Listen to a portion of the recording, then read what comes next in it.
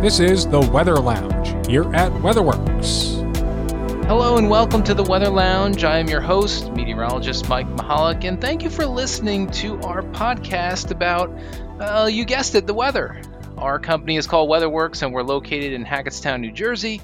And joining me today is Jim Sullivan. He's our chief meteorologist here at WeatherWorks, and he's also our long-range expert. So we're going to discuss with him today about the past winter. What went right? What didn't go so right with the forecast? We'll discuss the pattern and what led to the winter season and all the storminess that came in February throughout the Midwest and the Northeast. And, we have a lot to talk about with Jim. So rather than me just blabbering on and on and on, we'll go to a real quick break and we'll be back right after this with meteorologist Jim Sullivan. Have you ever needed weather data for a snow removal contract? How about a slip and fall incident? Searching for the information online may sound simple enough, however, it can be tedious and difficult. Good news! Our data and stats team can simplify the process. We'll find any weather information from daily rainfall and snowfall totals to hourly temperatures and seasonal averages. On the legal side, our forensic department routinely produces certified reports by meteorologists, assessing the weather conditions on and around accident dates. So don't waste your valuable time. Give WeatherWorks a call today at 908-850-8600 or email us at data@weatherworksinc.com. Remember, when you think weather, think WeatherWorks.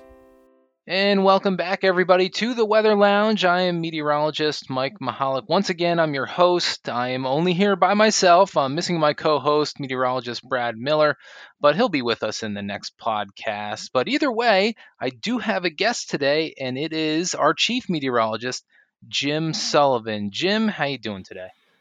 Mike, I'm all right. I guess we'll see if the two of us can do just as well as you and Brad do. Maybe it'll be even better with Brad and without Brad, I should say. And then I won't tell him you said that. Well, now that all of our listeners know, they'll be all like, "Wait a minute, we love Brad. What are you talking about?" No, I mean, I thought I'd bring you on, Jim, and kind of discuss how the winter season went here. Yeah. And we started out in actually early in fall with some early calls on the winter forecast. I mean, I think the first one is somewhere in August, and then there's one in September, and then our final in the middle of October. Exactly. Yeah. We're only like three or so months away from starting the process for next winter, but we'll enjoy these. Why do you have to bring that up? Well, I was about to say we'll enjoy these 3 months or so of bliss while we have them. But yeah, it's always something winter here at WeatherWorks, isn't it? Yeah, and that's the thing. I mean, WeatherWorks deals a lot with snow and ice removal clients, so winter is a big deal over here. So, we get started right away in August, starting to look at that upcoming winter, and Jim over there kindly analyzes everything for us and does a really good job at it too. So Jim, let's go through it a little bit. We'll start with the October forecast, our final winter forecast. What were the players on the field there? What were you seeing? And how did you expect it to play out? Yeah, so the big players on the field when we put out that October forecast, the biggest was La Nina, cooler water across the tropical Pacific, which can lead to certain patterns through winter. And when there's a La Nina, typically cold air dives into the north central United States, like the northern Rockies, the plains, with more mild conditions from the deep south into the southeast and sometimes up the east coast. So that was the big player, and which on its own would probably give a milder winter to, say, the Mid-Atlantic, maybe the Ohio Valley. But the big question was, would we get what we call blocking, which is when the jet stream kind of backs up and can allow some colder air to come south and for some stormier conditions. And it was the kind of mixed signals. We thought maybe there would be some blocking at times, and the trick kind of was, would there be that blocking that could bring us some colder weather? Yeah, I mean that's the tough one, right? The blocking. I mean La Nina, we could see, coming. We have models showing that pretty well.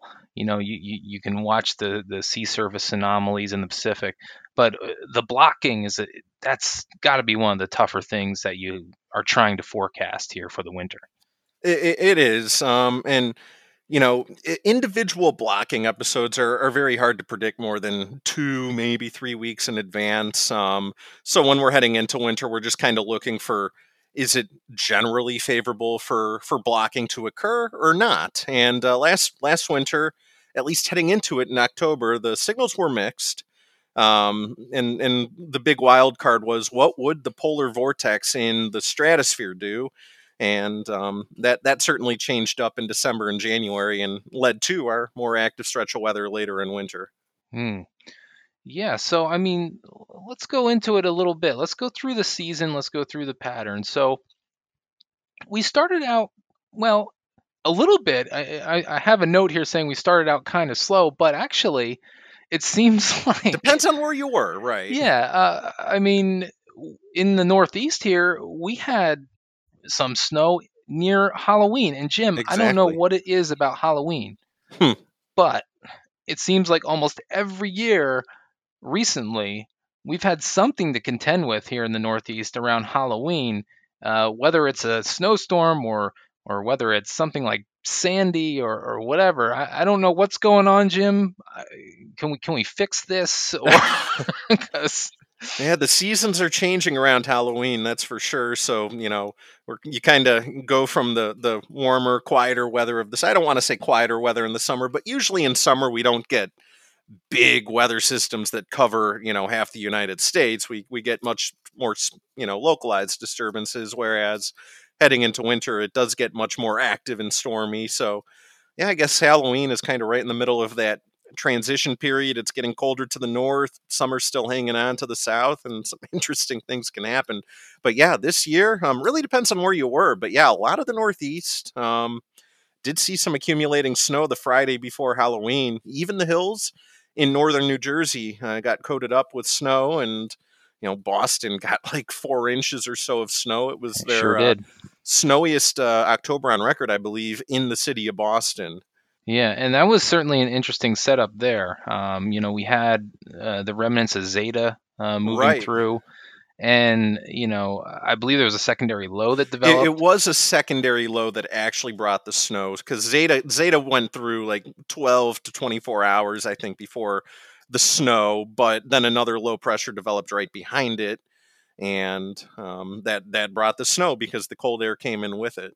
Mm, gotcha. Well, fortunately, other than the secondary low behind Zeta, there wasn't a whole lot of snow in Right. October. I mean, there was just a few flurries around Chicago, a couple of coatings, that sort of thing. Nothing crazy. And then we hit November, and man, it was quite mild. Um, Yeah. I guess, yeah, the thing with this winter was when we had that favorable blocking for those few weeks from later in January through February. It was active, it was colder, but outside of that, yeah, there were some quiet stretches. So you can kind of see like that mixed influence I sort of hinted at the beginning of the episode here, between the La Nina and the blocking. so I believe initially we were thinking that it'd be a little bit more snowy, a little bit colder in November and December. Right. So December did get more active for sure. We did have more snow.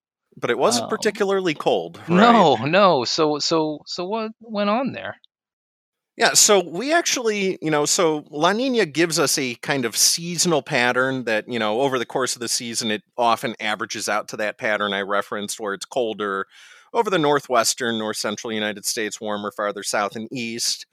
And over the course of the season, that's how it often averages out. But you can still get like maybe a few weeks at a time where it differs from that. And that happened in November and December. What happened was the Pacific jet stream got very, very strong because it was very stormy near Alaska, and that just kind of directed the jet stream straight into the west coast. And our cold air does not come from the Pacific Ocean. It comes from up towards the North Pole. So if we're getting that jet stream blasting right into the West Coast, it tends to be a milder pattern. So that pattern, yeah, that was there for most of November, December, even into early January. And that limited how much cold air we had.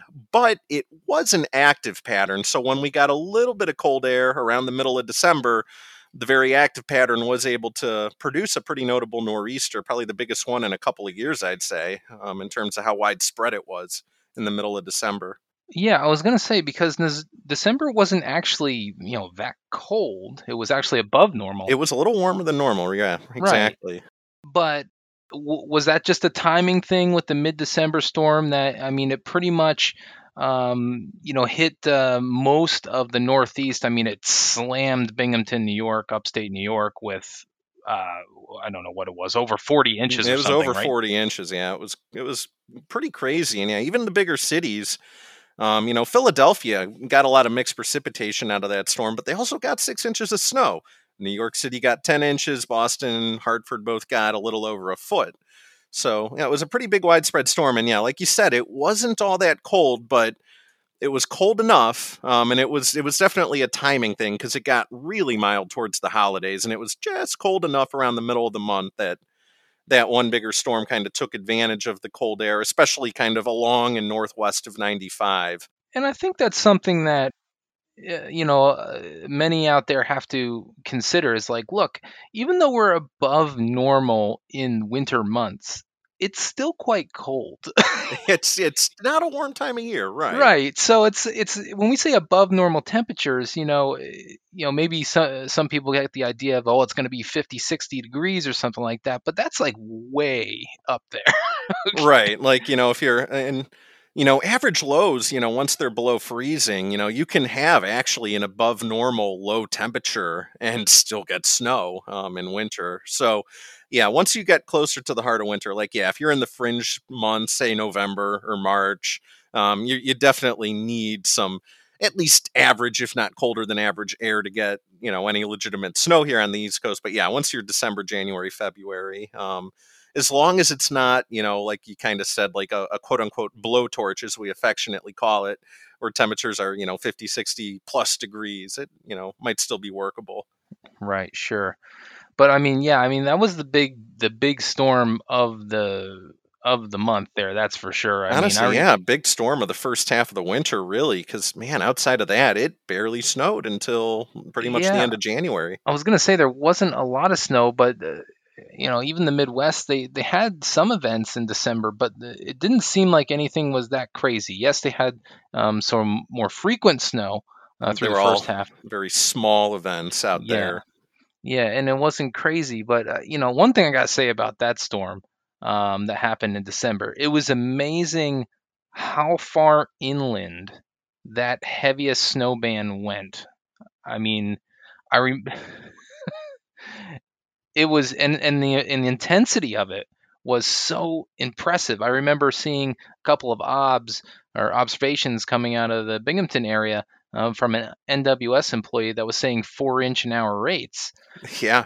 and they already had 20 inches of snow on the ground. And I'm going, oh no, and that band was not moving very fast. And yeah, and it got Binghamton, it started kind of like north of State College, got Binghamton, got Albany pretty good. I think they got close to 2 feet, and then it continued all the way into parts of Vermont and New Hampshire. So it was a big area that got a lot of snow.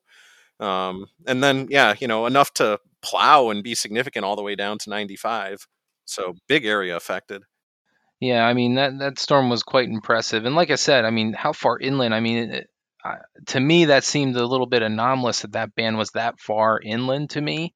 Did it seem that way to you in your It experience? was it was definitely farther inland than the computer models we look at said it would be. Even a day or so out, they were saying like, oh, it might be more like the Lehigh Valley, northern Jersey, towards like Boston, but it was like again, close to 100 miles, even farther northwest than the models had it, like less than 24 hours out. So it definitely ended up more inland than expected. Yeah, I think it was just because it was such a strong and strengthening system that those have a way to end up pushing the heaviest snow a little bit farther inland.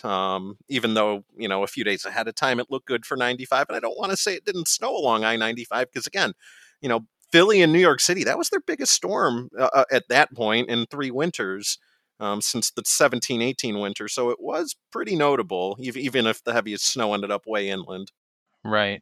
And just for everybody out there listening, before we get too far into this, our main forecast area here at WeatherWorks is basically from the Midwest around Chicago, through Indianapolis, through Ohio, and into the Mid-Atlantic and Northeast. So if we don't talk a whole lot about, I don't know, Tennessee or Colorado or Minnesota, well, that's kind of why. Um, just so you know, that's why we're focusing on the northeast quarter of the country. But we do have certified snowfall totals that cover the entire country. So we do not, limit ourselves in that way in any form. But back to the forecast, Jim, we started warming up around the holidays, around Christmas. And then, we headed into January. And, to be honest, it wasn't a whole lot happening to start out January either.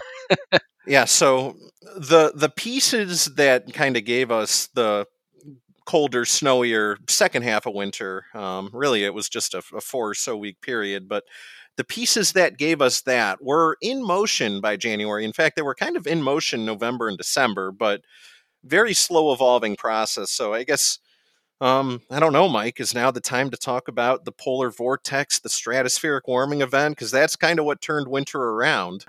Right. So, I mean, we certainly can. I just wouldn't want to hit back at our original forecast. Back in January, we had a January and February forecast that was saying, temperatures were going to be a little bit milder than normal, and the snow was going to be a little bit less than normal, was our original forecast. And then we did a midwinter update, which is something we're going to be doing regularly. We did one back in 2020 also, 2019-20. This year we had the scheduled update around mid-January. And, you know, what were we looking at this point? What were the changes? Because some people were kind of thinking, well, hey, we had that decent storm in December. Not a lot's been happening so far. What's going on? A lot of times, the hey, is winter over? Start popping out. Even even in the January, when we're having January thaws, people are sometimes asking us those questions. So let's go through it, Jim. What do we start seeing with this midwinter update? Yeah, so I guess by the time we sent out that midwinter update, we had a pretty good idea when the blocking that was kind of uncertain in October, when or even if it would occur with those mixed signals. By mid January, stuff was in motion. You know how I said a little earlier, individual blocking episodes are maybe predictable 2 or 3 weeks out.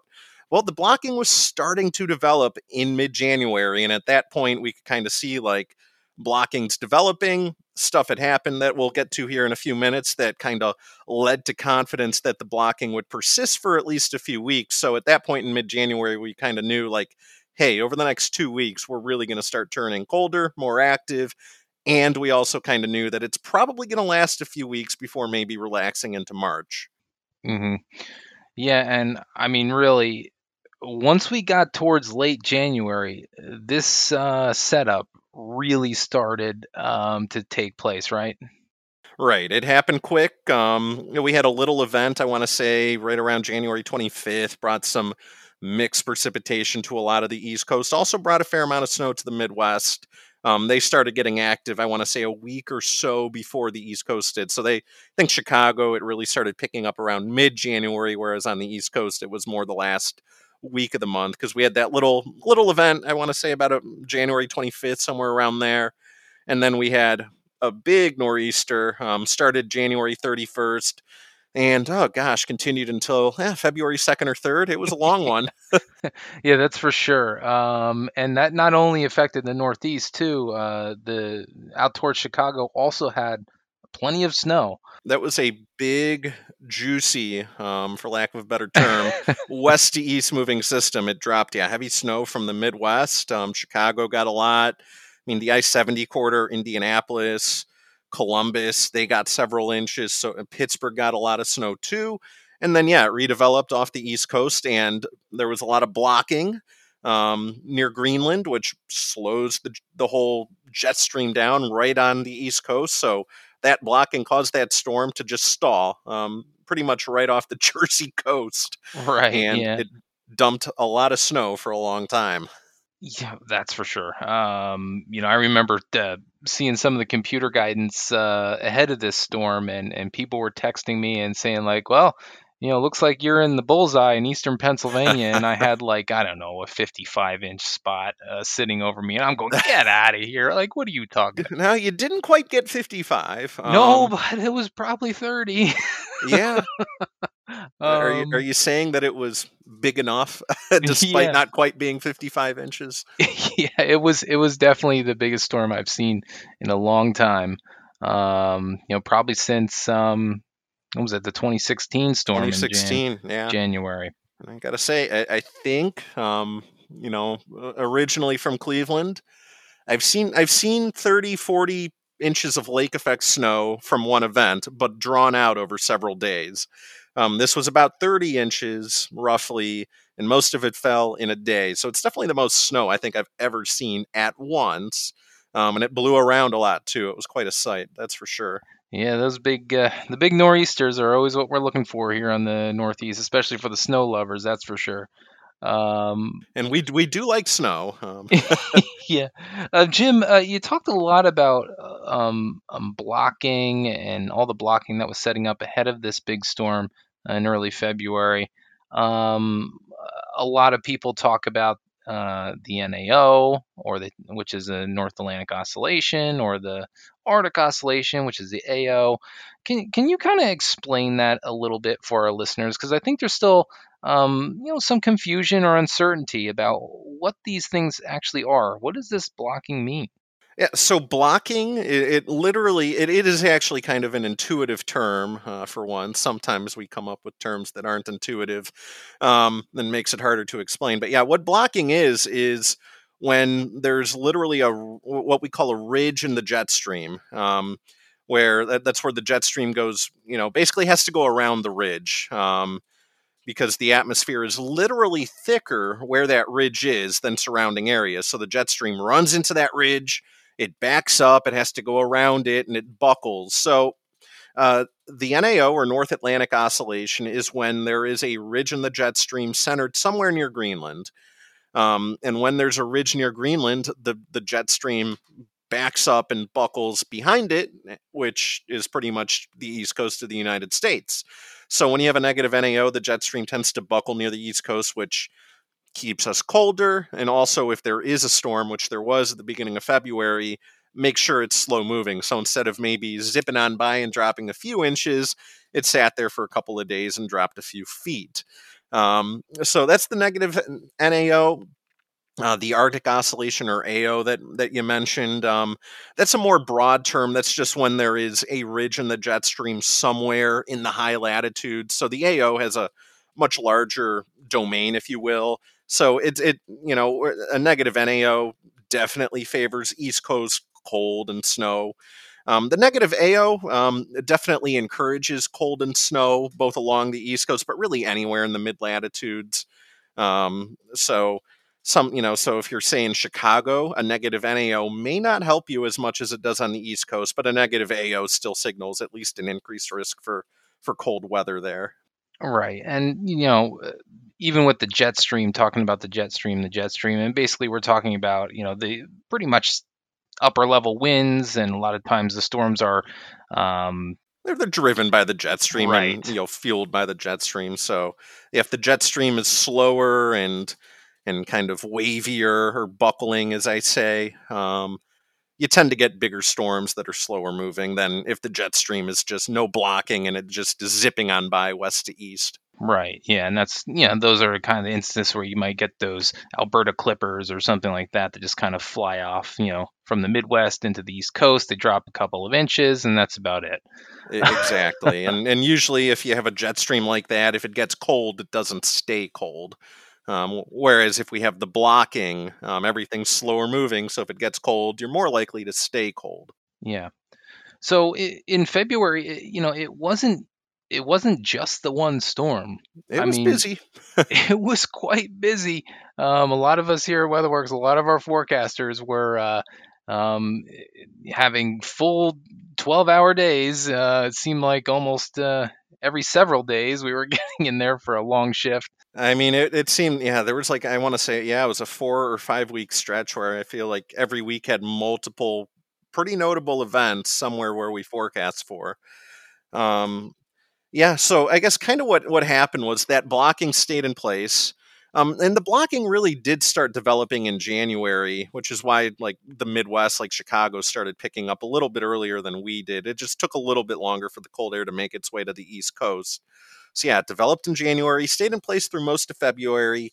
And what happened was, you know how I mentioned in December, even into early January, we kind of had that alteration to the La Nina pattern where it was very mild across the western and central United States. Well, that alteration went away through the month of January and into February, and it started getting much colder in the central United States. And that kind of explains why Texas got so cold there briefly with their record cold snap. So yeah, we got into a much more typical La Nina pattern where it was very cold over the central United States. There was a little bit of a southeast ridge. If you think back, like places like the Carolinas, Georgia, they did not get much snow. And you don't think of them as places that get snow, but they can, and they didn't despite the blocking. And that was because there was that southeast ridge, which kept them milder despite all the blocking. So you have the southeast ridge, you have cold over the central United States, and that puts a nice corridor where we're up and down, right on the gradient from the Ohio Valley through the mid Atlantic into New England. And storms just kind of kept zipping right along that gradient for a few weeks. Yeah, and for a while, like we said, it was one after the other.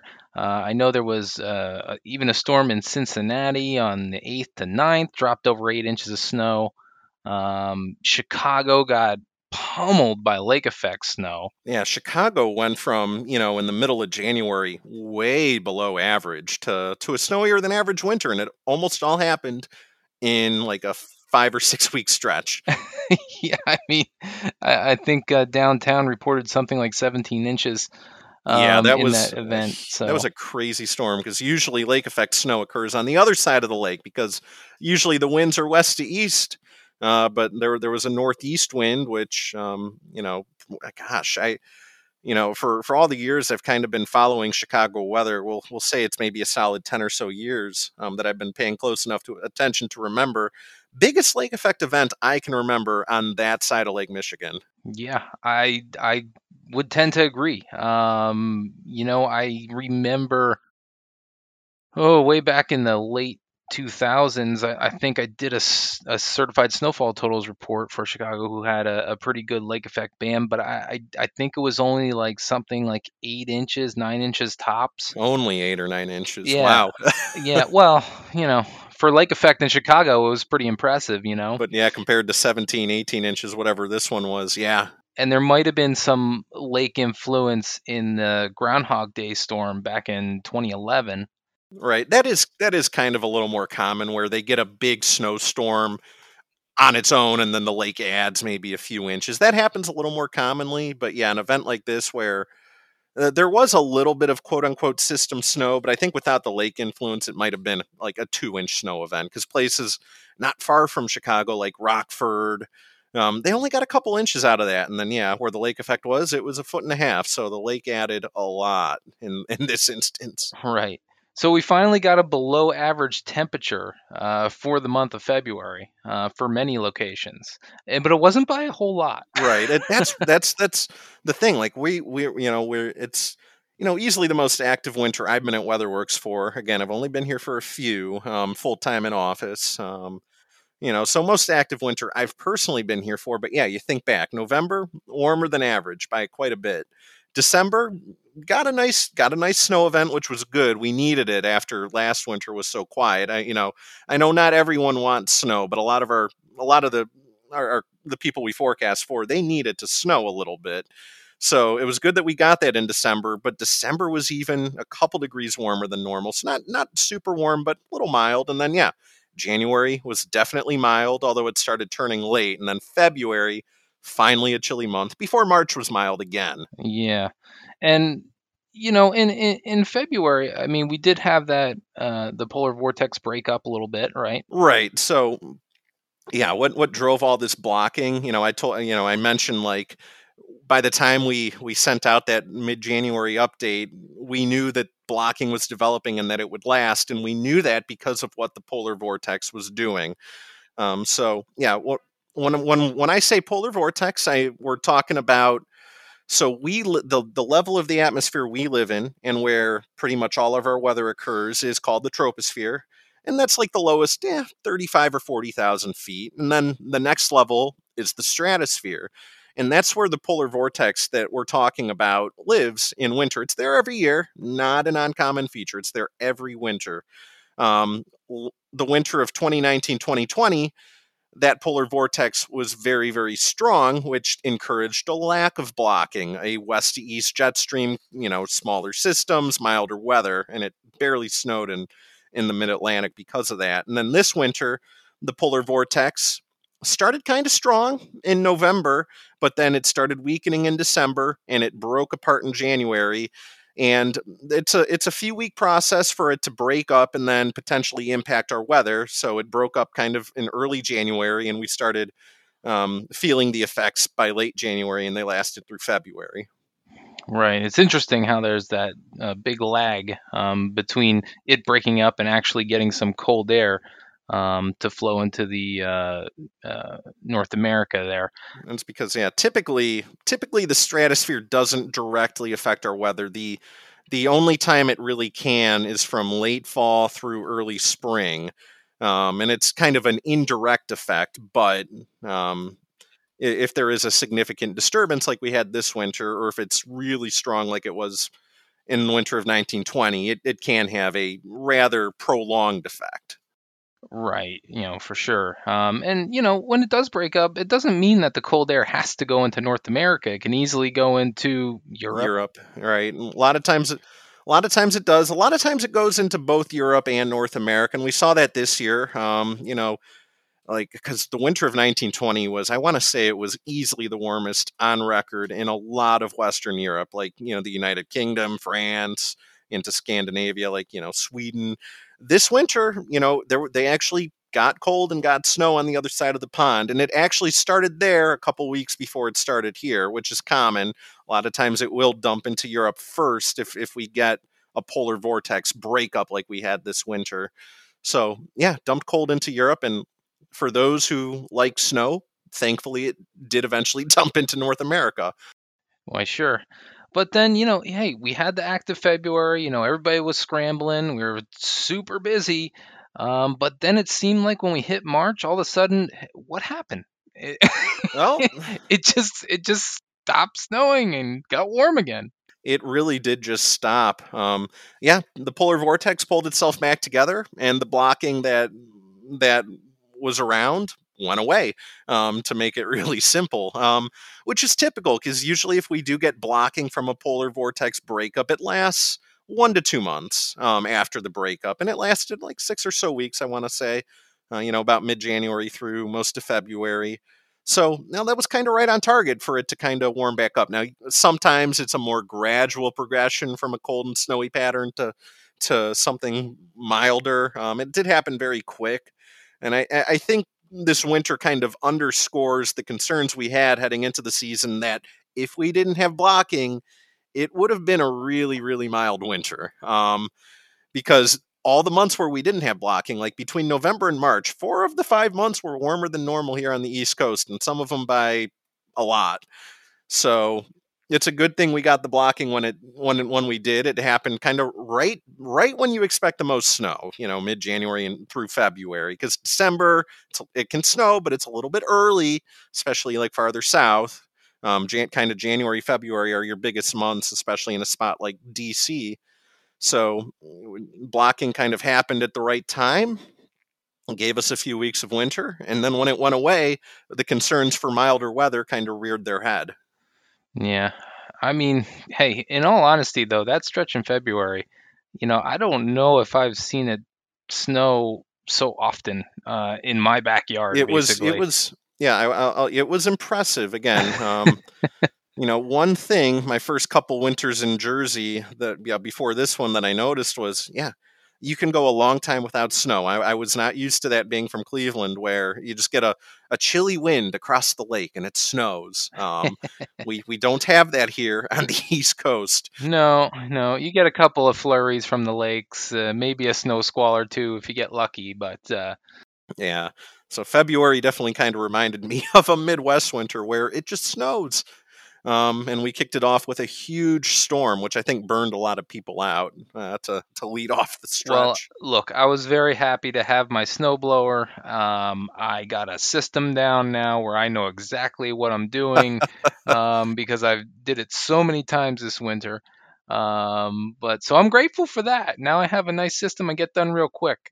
Before I didn't know because we weren't getting a whole lot of snow. So I'm like, oh no, what do I do with this 6 inches? Like where? What are you like, going like diagonal or something? Or now, you're just going straight lines or no, I'm just kidding. Yeah, it was just, where to go with it. Do I blow it over here or do I, throw the snow over there? Which way do I go? But now I got a good system. It's like mowing the grass now. So I just go back and forth, back and forth. I got it. But yeah, so we had the break in March. There wasn't a whole lot going on. It was warm, and then just to bookend the year, with the little bit of snow in October, and then now it's April, and everybody wants spring, but it snowed. Not quite. Yeah. So yeah, basically what happened was the polar vortex broke down for good in April, and there was a little bit more blocking in two spots near Greenland again, where we had it at times in December, January, and February. It returned there in April, and also near Alaska, where it the Alaskan blocking is so the Greenland blocking can give us East Coast snowstorms. It's a very good pattern for nor'easters. It's the blocking over Alaska where if we're going to freeze our behinds off, it's probably because there's blocking over Alaska. And we briefly got it in February, and Texas froze literally. A very impressive cold shot, but that was about it until April, where we got a little bit more Alaskan blocking. And yeah, so we had the stormy pattern from the Greenland blocking and the cold pattern from the Alaskan blocking. And even though it was April, between the two, it was enough. And it was not just like, a spot like New England, like Boston does average, I want to say, an inch or two of snow in April. So even though it feels uncommon, it can certainly snow in New England in April. But wow, Indianapolis, easily their biggest snow that late in the season on record, I think. Same with like Columbus and Cincinnati. I mean, like Indianapolis, Cincinnati, Columbus, they got like 3-4 inches of snow, and it was what, April 23rd? I want to say somewhere around there. I think it was somewhere around Or there. yeah, or the 21st or 22nd, somewhere around there. Yeah, I mean that was really late in the season. I mean, we had snow the 15th and the 16th here in the Northeast, and New England and elevation snows at that. And some of those higher elevations in New England got like 8-10 inches of snow, and it even snowed an inch down to the coast of Boston, and it briefly snowed hard enough to cover pavement at like 11 in the morning in April, even despite the sun angle. So that was an impressive system, especially for the higher elevations of New England, like you said. And then, like I said, that was, you know, a little bit rare for how much it was that late, but not unprecedented. But yeah, the Midwest, that was remarkable.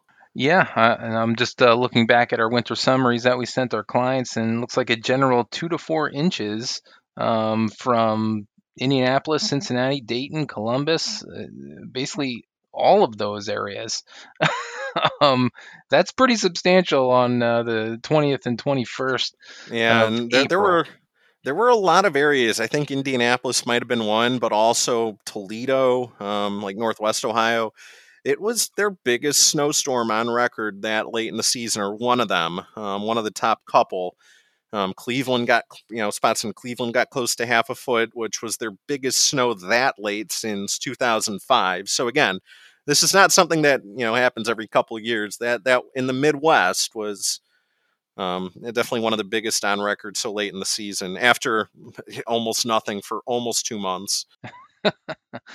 Well, I think that about wraps this up for the past winter. So while I got you here, Jim, how about next winter? What do you think?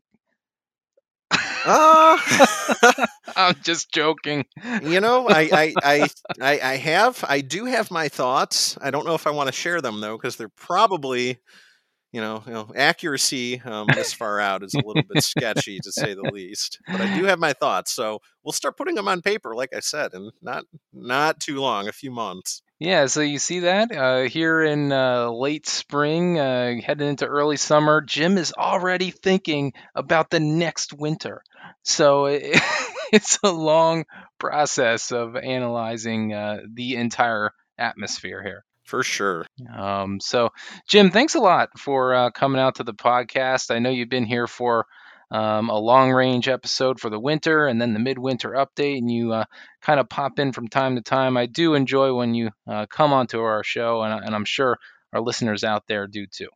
For sure. Yeah, no, it's definitely a fun format to talk about all this stuff. But that's it for our podcast for this week. And thank you, everybody, for listening and joining us. Remember, you can always find WeatherWorks on social media on Facebook, Twitter, Instagram, LinkedIn, YouTube.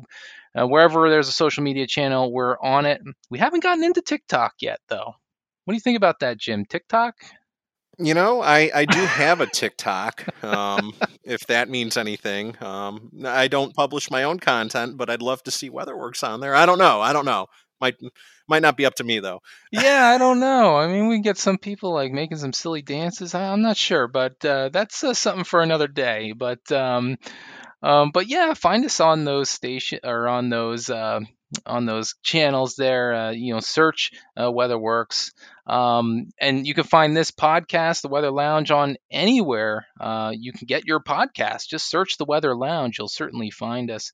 And also, if you have any suggestions for the show or suggestions for guests, you can give us an email, weatherlounge@weatherworksinc.com. Until 2 more weeks, I think we'll have another episode coming out. So thanks for listening, and we'll see you then.